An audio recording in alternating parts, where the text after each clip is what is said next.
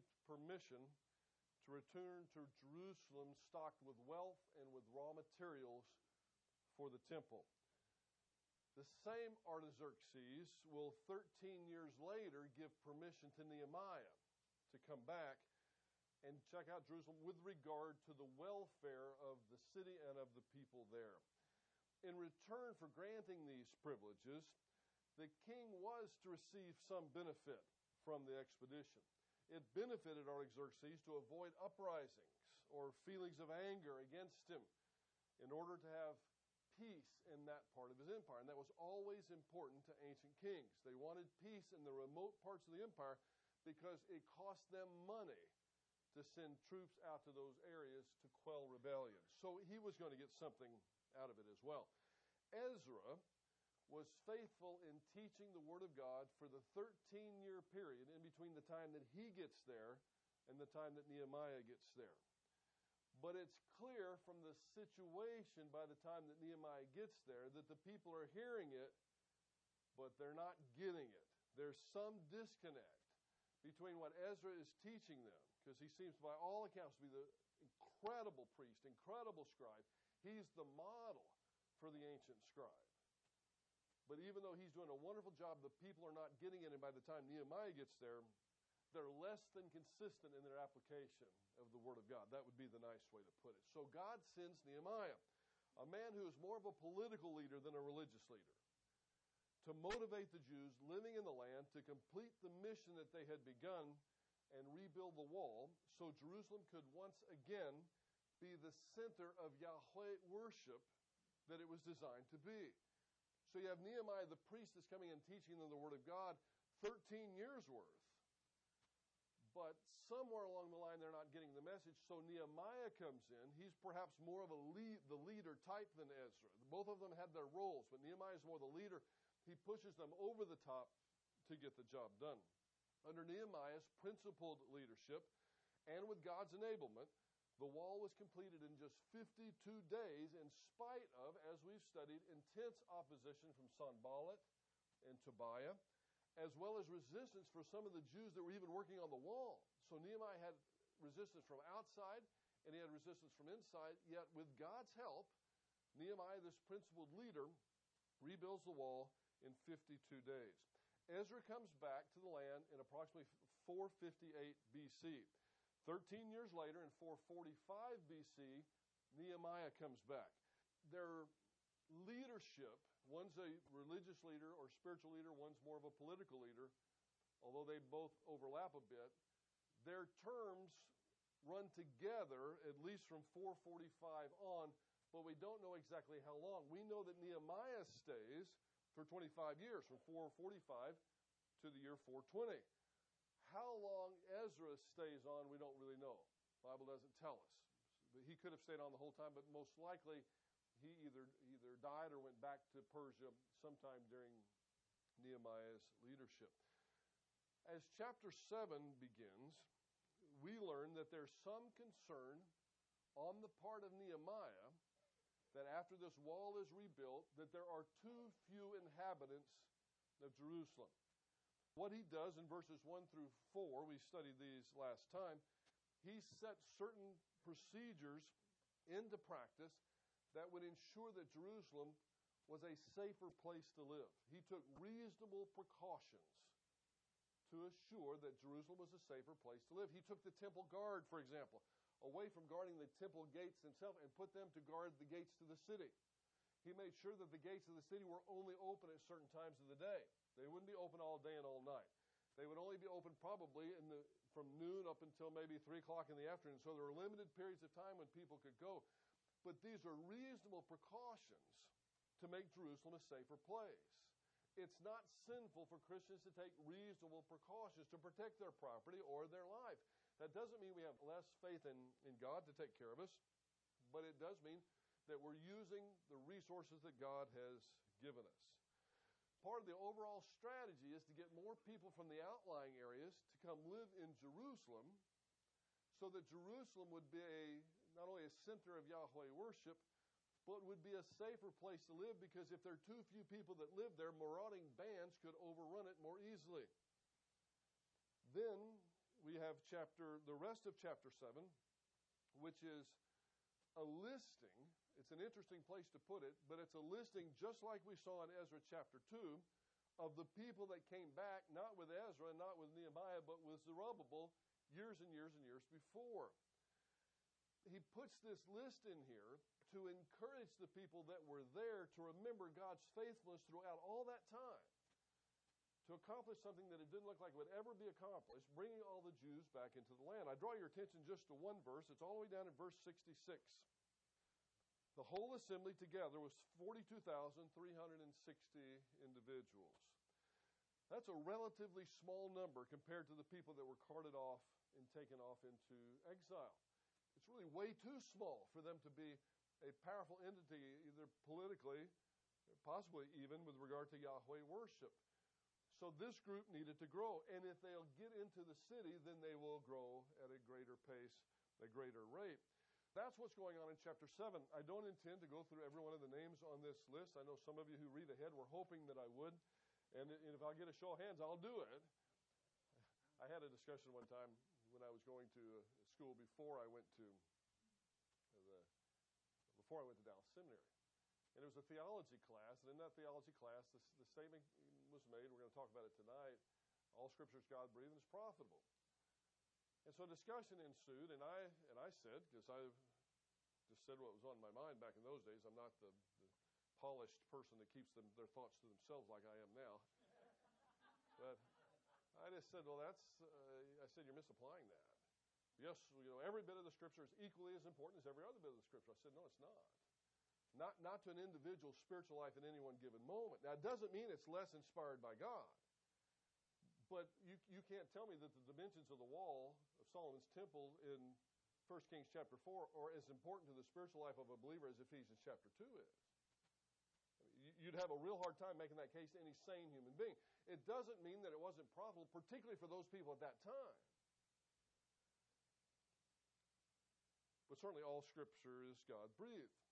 Now, verse 49, the sons of Hanan, the sons of Giddel, the sons of Gerar. Now, we could take 30 minutes on that, but I just really don't think it would be as profitable as if we summarized that and told you the reason Nehemiah put that there was for the encouragement of the people that were reading it, so they could see God's great blessings that He had poured out upon them for all those years. Now, guess what? It's time to get going. So chapter 7 is an encouragement chapter. Then in chapter 8, we find that Nehemiah, after the wall is completed and after these precautions have been put in place, the temple guard has been moved, the gates have a regular schedule where they're going to be open and shut, Nehemiah doesn't move back to Persia after all this is accomplished. Particularly after the accomplishment of rebuilding the walls, one might think if that was his primary goal, if that was his only goal, then once that's finished, he's going back to Persia.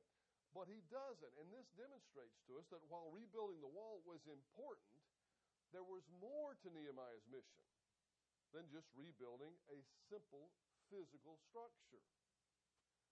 His desire at the end of the day was to see Jews fully reestablished in the land, worshiping Yahweh the way they had been designed to worship Him.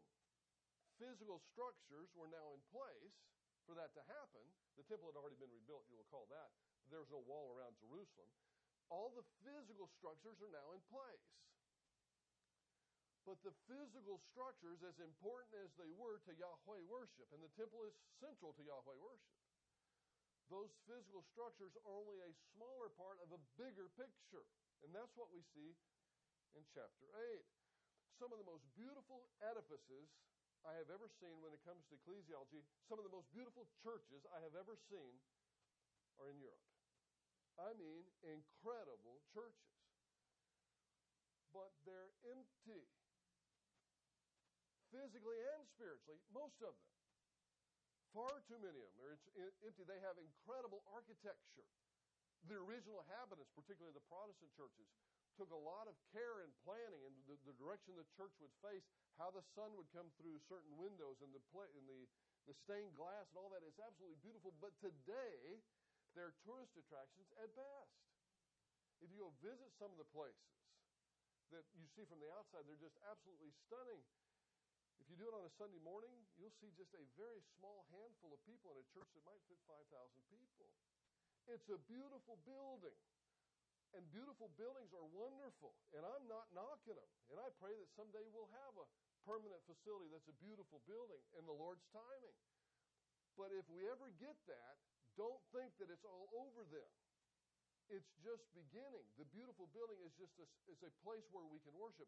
Again, it's a little different, I will admit that, before someone objects, Old Testament and New Testament, because they had to have the temple in order to worship Yahweh in the appropriate way in the Old Testament.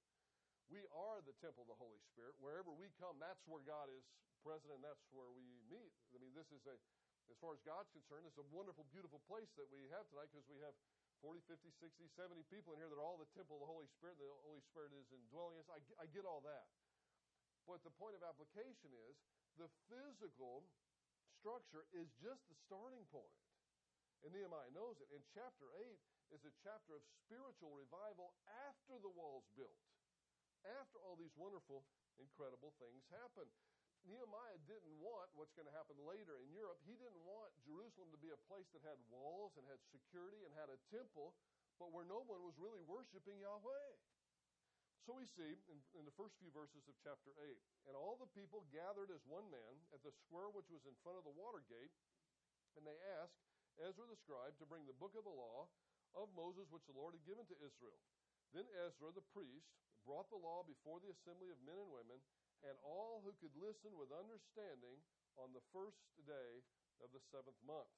And he read from it before the square which was in front of the water gate from early morning until midday in the presence of men and women, those who could understand, and all the people were attentive to the book of the law. And Ezra the scribe stood at the wooden podium which they had made for the purpose.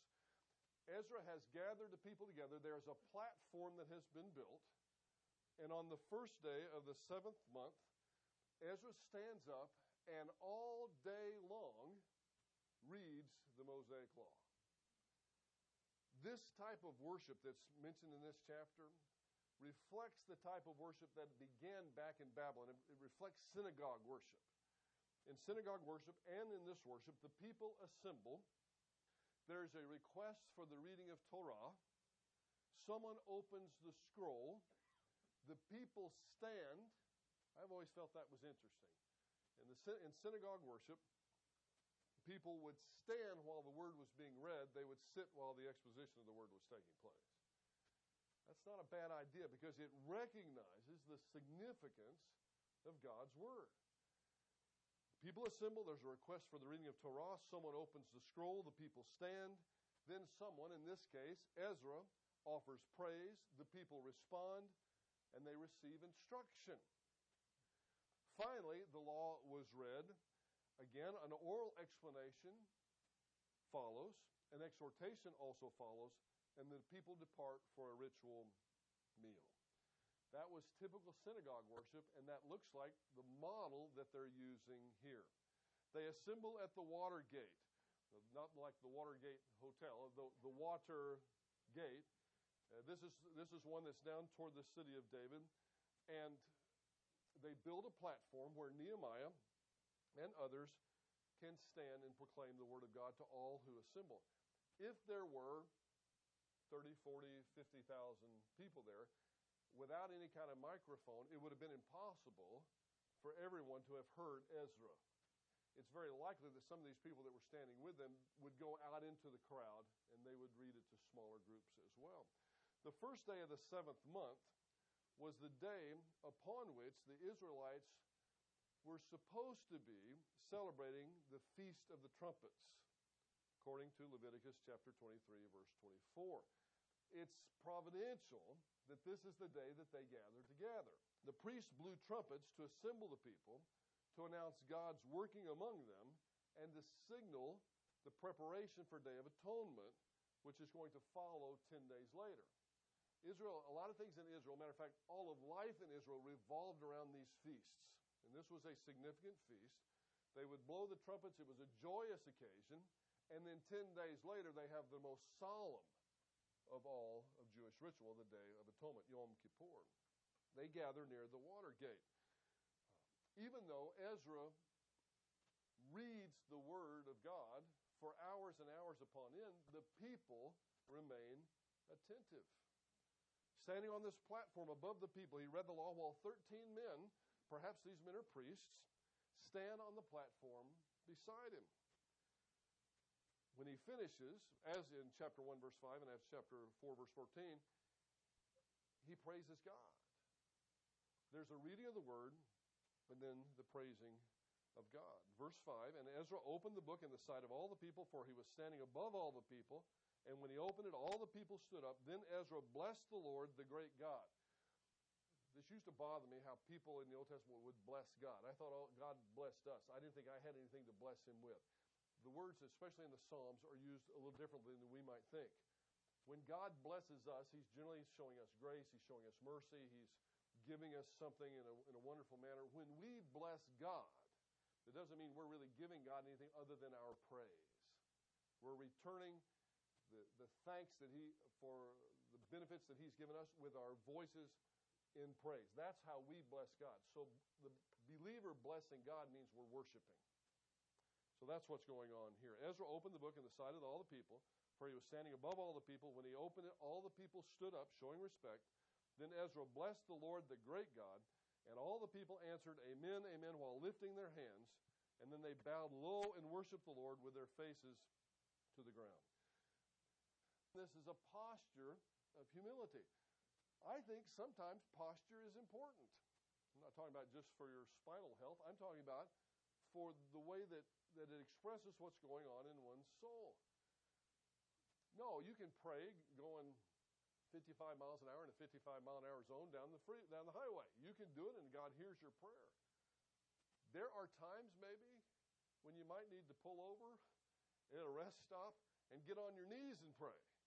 I'm not saying so much that the posture of the prayer is going to make the prayer any more answered. But the posture of the prayer sometimes does reflect the person that's praying and the humility of soul. What this is showing, though, above all else, is something is happening with their attitude. You remember I told you for 13 years Ezra had ministered to these people, faithfully ministered to them. But something wasn't getting through. We know that from the earlier chapters. Remember when they were charging them usurious interest rates, brother against brother? They were doing whatever they could to squeeze every last shekel out of one of their fellow Israelites. And Nehemiah says, that's wrong. That was reflecting wrong thinking. So now their thinking is much, much better than it was. Sometimes when you travel overseas and do Bible conferences and pastors' conferences, you observe a phenomenon that I wish I could export back and show you on video, although I just don't think it would work. And the phenomenon is something like this. You'll be scheduled to preach for an hour, hour and a half, perhaps 2 hours at a particular session. And for maybe 5 days, preaching all day, something like that. It is rare that the people are ready for you to go when you're finished. There's always, hey, can we have a nighttime session tonight? Okay, can we extend this into Saturday? Is there any way you could come back next week? You see, when you don't hear Bible teaching but once a year, people just drink it like they're dying of thirst in the desert. They just drink it up. And that's what these people were doing. They hadn't really, really listened in a long time. Ezra had been teaching them, but they hadn't really listened. Ezra had been doing what he could, but they weren't listening. Now, it's really wonderful the way it happens. Look at verse 8. They also read from the book, from the law of God, translating to give the sense so that they understood the reading. If you go back for just a second, up to verse 2, and then verse 3, Ezra the priest brought the law before the assembly of the men and women and all who could listen with understanding. And then in verse 3, the men and the women, those who could understand. This is a bit of a sensitive area, but I want to do the best I can to do proper exposition of it. We are what I've heard called a generationally integrated church, fully integrated generational church, meaning we have all different kind of age groups. It's our policy in the worship service to have only those people in the worship service that can understand, that have the ability to understand the message that's being presented. That's why we have age-grouped children's classes.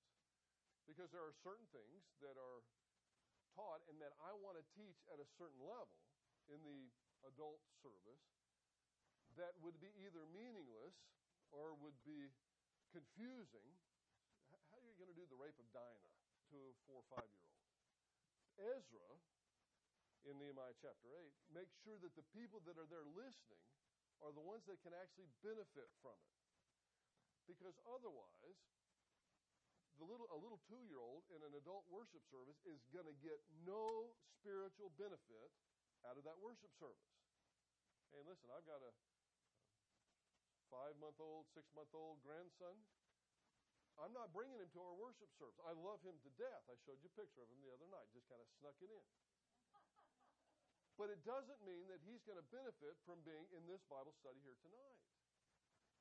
But if he's 2, if he's 3 years old, then he needs to be in a class where he's going to be taught something at his age group to where he can understand. So I am not in favor of having the younger kids in with the adults. At the point in time when they can, according to verses 2 and 3, understand, when they have the ability to comprehend it, then yes.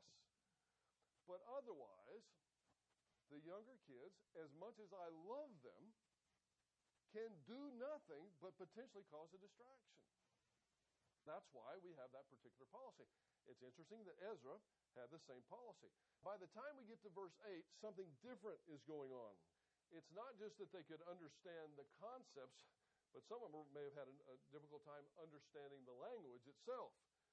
The terminology that's used in verse 8 may mean, when it says, and they read from the book, from the law of God, translating to give the sense, that could be referring to translating. Now they're back in the land. Perhaps they didn't understand Hebrew. Some of them didn't. So people would have to translate it to these Jewish speakers. We kind of think of all of them speaking Hebrew, but they didn't necessarily. So some of the Jews present did not know Hebrew because they grew up in Babylon. That may be part of what is being meant in verse 8, translating to give the sense so that they understood the reading.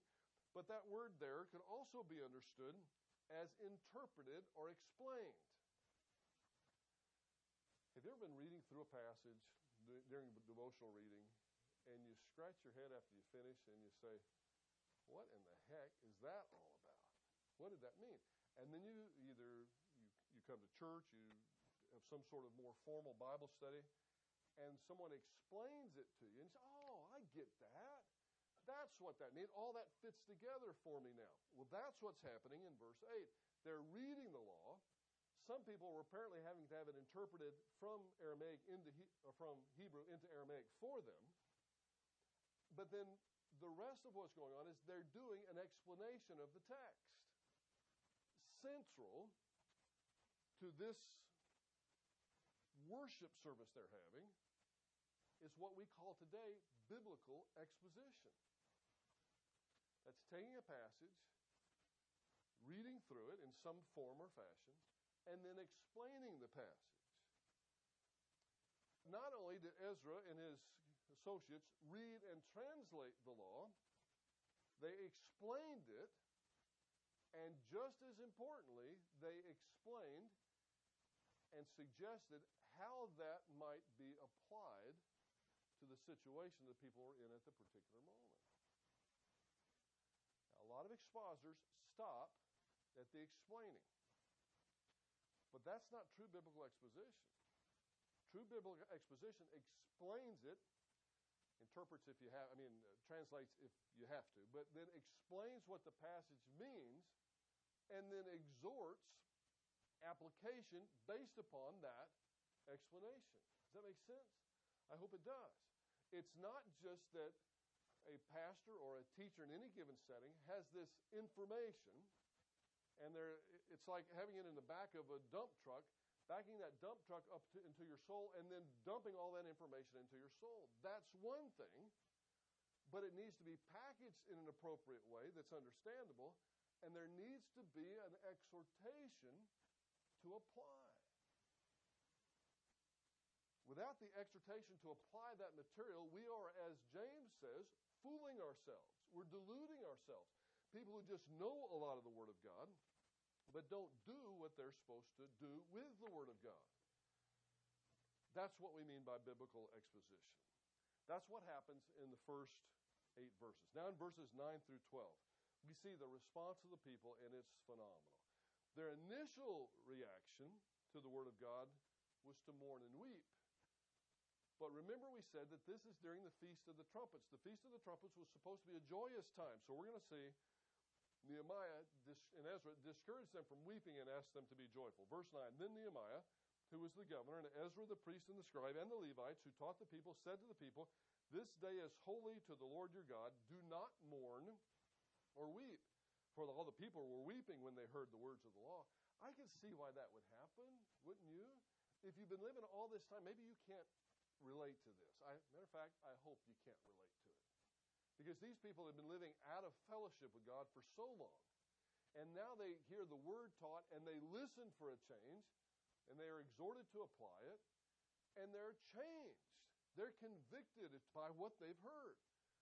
And there's been an exhortation to not only to listen to it, but to change behavior and go in a different direction.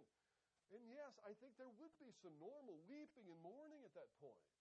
Look at what happened to me in the past. Look, that was terrible what I did back there. And Nehemiah and Ezra are saying, okay, you got that. You looked in the rearview mirror. Now turn around and look at what's in front of you.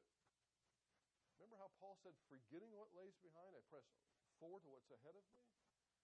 If you're driving a car at a rush hour down the Gulf Freeway or Southwest Freeway or I-45 North, whatever you're doing, and you're constantly looking in the rearview mirror, what's going to eventually happen to you?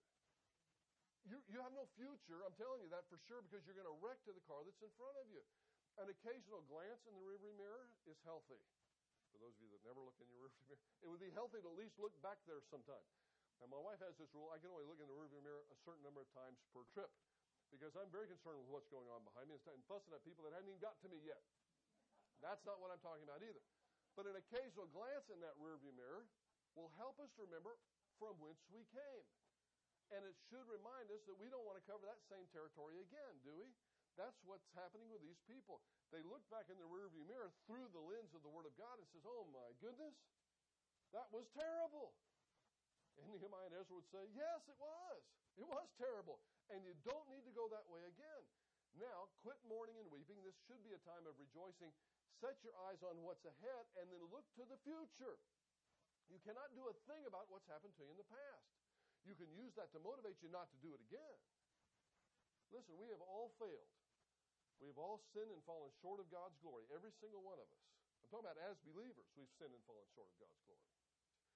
We've all done that, and I'm not excusing it, and I'm not saying it's insignificant, but I'm saying there's not very much you can do about that. Forget what lays behind for a while and move forward to what lays ahead. Every now and then, if you need to, look up in that rearview mirror and say, yeah, that was a bad time. Don't want to do that again. No, don't want to repeat that again. But if we're driving, going this way, looking like that, you've got no future. This is one of the things that's happening between verses 9 and 12. Then he said to them, go eat of the fat, drink of the sweet, and send portions to him who has nothing prepared.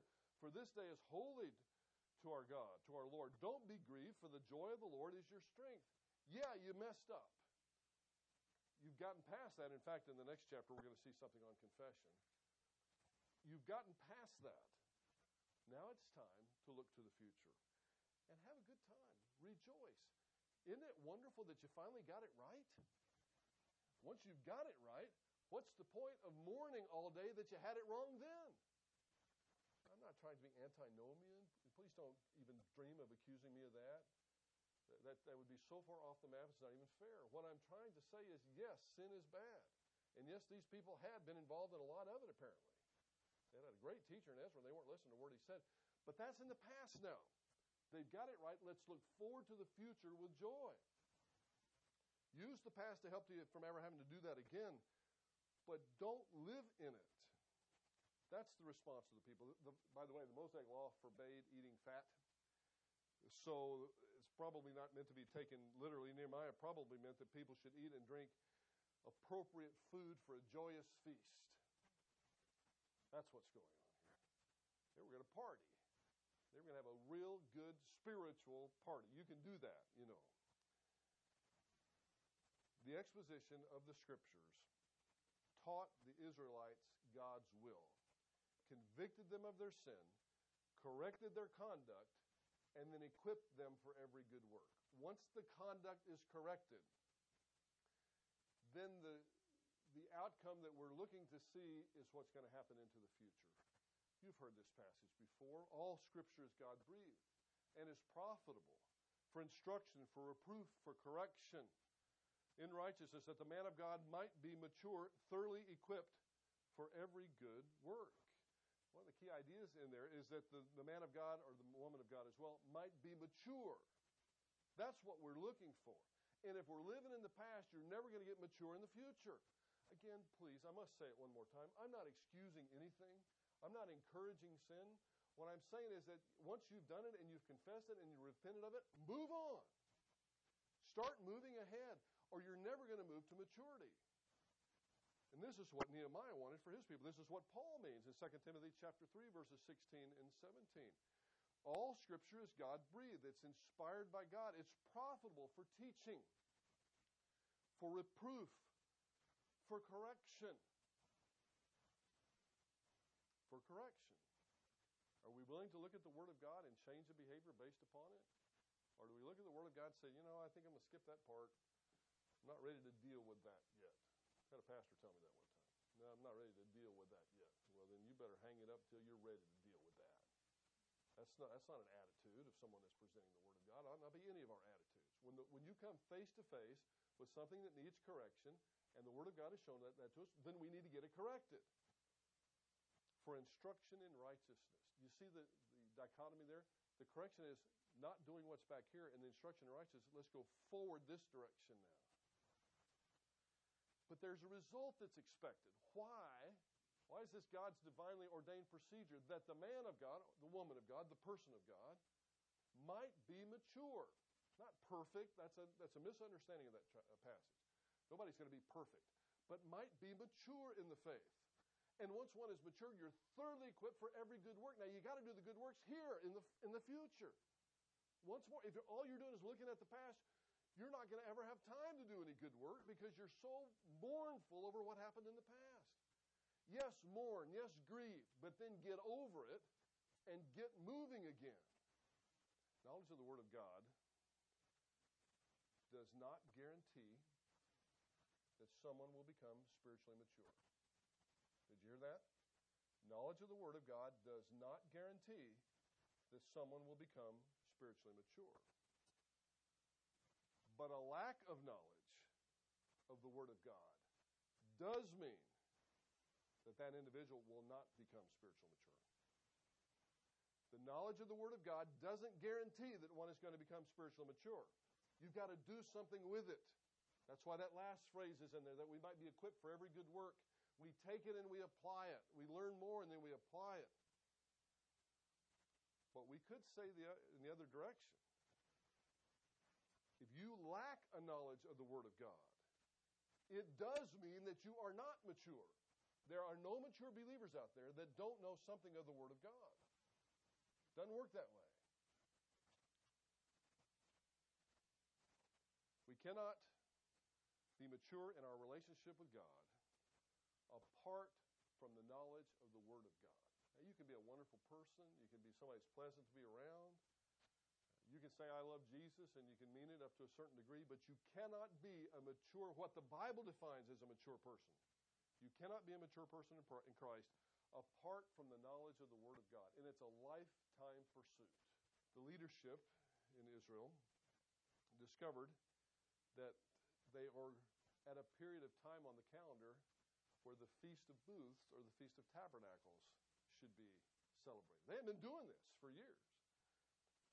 Verse 13. Actually, verse 12. All the people went away to eat and drink and to send portions to celebrate a great festival because they understood the words which had been made known to them. Have you ever had a great experience at a Bible class or a Sunday morning worship service and gone out and celebrated? I think some of you probably have. I'm talking about it in the right way. Wow, I understand that better now. I know God better now than I used to. Let's celebrate. That ought to be cause for celebration, shouldn't it? Every bit as much as your favorite ball team winning their game, it should be a greater cause of celebration. Now I get it. Then on the second day, the heads of the fathers' households of all the people, the priests, I'm in verse 13, The priests and the Levites were gathered to Ezra the scribe that they might gain insight into the words of the law. Isn't it interesting? Once they got some, they wanted some more. And they found written in the law how the Lord had commanded through Moses that the sons of Israel should live in booths during the feast of the 7th month. It's the first day of the 7th month right now. It's going to be on the 10th day of the 7th month. It's going to be the Day of Atonement. But once we get to the 15th of the 7th month, that's when they're supposed to be celebrating the Feast of Tabernacles. That was celebrated from the 15th through the 22nd. One of the greatest feasts that Israel celebrated, one of the three great feasts, was the Feast of Tabernacles, celebrating the completion of the agricultural year, hence its celebration toward the end of September. The Jews, to celebrate this, at least were supposed to. They didn't do this the way they were supposed to for many, many years, but they were supposed to build booths or tabernacles, in other words, temporary dwelling places, and they were to live in them for these days from the 15th to the 22nd to commemorate their deliverance from Egypt by the hand of God. That's Leviticus chapter 23, verses 33 through 43. That was the purpose. We don't do things like that. I wonder if maybe we ought to sometimes. They were very physical in their worship. And in order so that they would get the point, God had this feast where they would go out and cut limbs and they would make tents for themselves, temporary dwellings, and they would live in that place to remember. We say, remember the Alamo. You know, I've been to Alamo as a boy, I've been there as an adult, and I stand in front of it. I remember there's that structure, there's that unmistakable chapel, and I remember what happened there. Well, when the Jews would put together these huts and live in them for a week, remember the Exodus. Remember our deliverance. Verse 15, so they proclaimed and circulated a proclamation in all their cities and in Jerusalem, saying, go out to the hills and bring olive branches and wild olive branches, myrtle branches, palm branches, and branches of other leafy trees to make booths, as it is written. So the people went out and brought them and made booths for themselves, each on his roof, and in their courts, in the courts of the house of God, in the square of the water gate, and in the square at the gate of Ephraim. Can't tell you for sure where the gate of Ephraim was. I've looked, and some people have ideas that it may have been in the north part of the city. But nevertheless, what they're doing is they're going to celebrate this in two different locations. And the entire assembly of those who had returned from the captivity made booths and lived in them. And the sons of Israel had indeed not done from the days of Joshua the son of Nun to that day, and there was great rejoicing. They had celebrated the Feast of Tabernacles, don't misunderstand. They just hadn't celebrated it with this kind of rejoicing.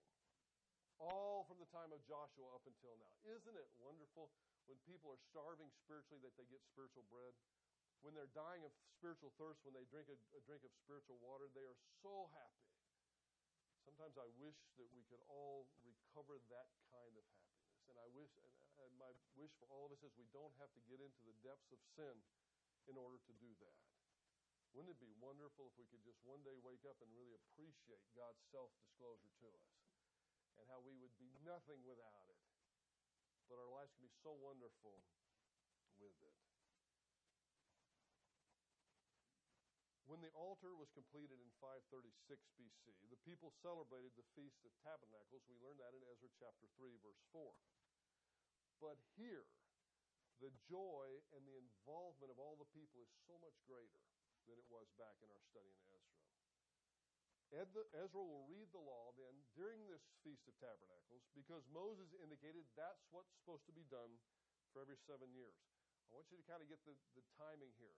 It's the first of the month. They meet together. Ezra reads the law for hours. The people are convicted and they're changed. They have the Day of Atonement 10 days later, which is not mentioned here. But then on the 22nd, which gives them about 2 weeks or so to prepare, then the law is read to them again. And they still can't get enough of it. In the assembly, verse 17, and the assemblies of those who returned from captivity made booths and lived in them. The sons of Israel had indeed not done this from the days of Joshua son of Nun to that day, and there was great rejoicing. And he read from the book of the law of God daily. This is for 7 days. And they celebrated the feast 7 days, and on the 8th day there was a solemn assembly according to the ordinance. There's going to be more to it than what we have seen here tonight, but this is where we're going to stop. Rebuilding the wall was a significant historical event in Israel's history. But it was important because it led to worship of Yahweh in the fullest sense. In chapter 8, we see that principled leadership is concerned with the long-term spiritual status of those that they lead. Not just the short-term spiritual status, but the long-term spiritual status. Anyone who has your best interest in mind wants you not just to grow today, but wants to set up some sort of structure that you can grow today and tomorrow and the next day and the next day. Any pastor wants every single one of his flock to hear a well done at the judgment seat of Christ. That's what I want that's what I want for me, and that's what I want for every one of you as well. And Nehemiah wanted that for these people.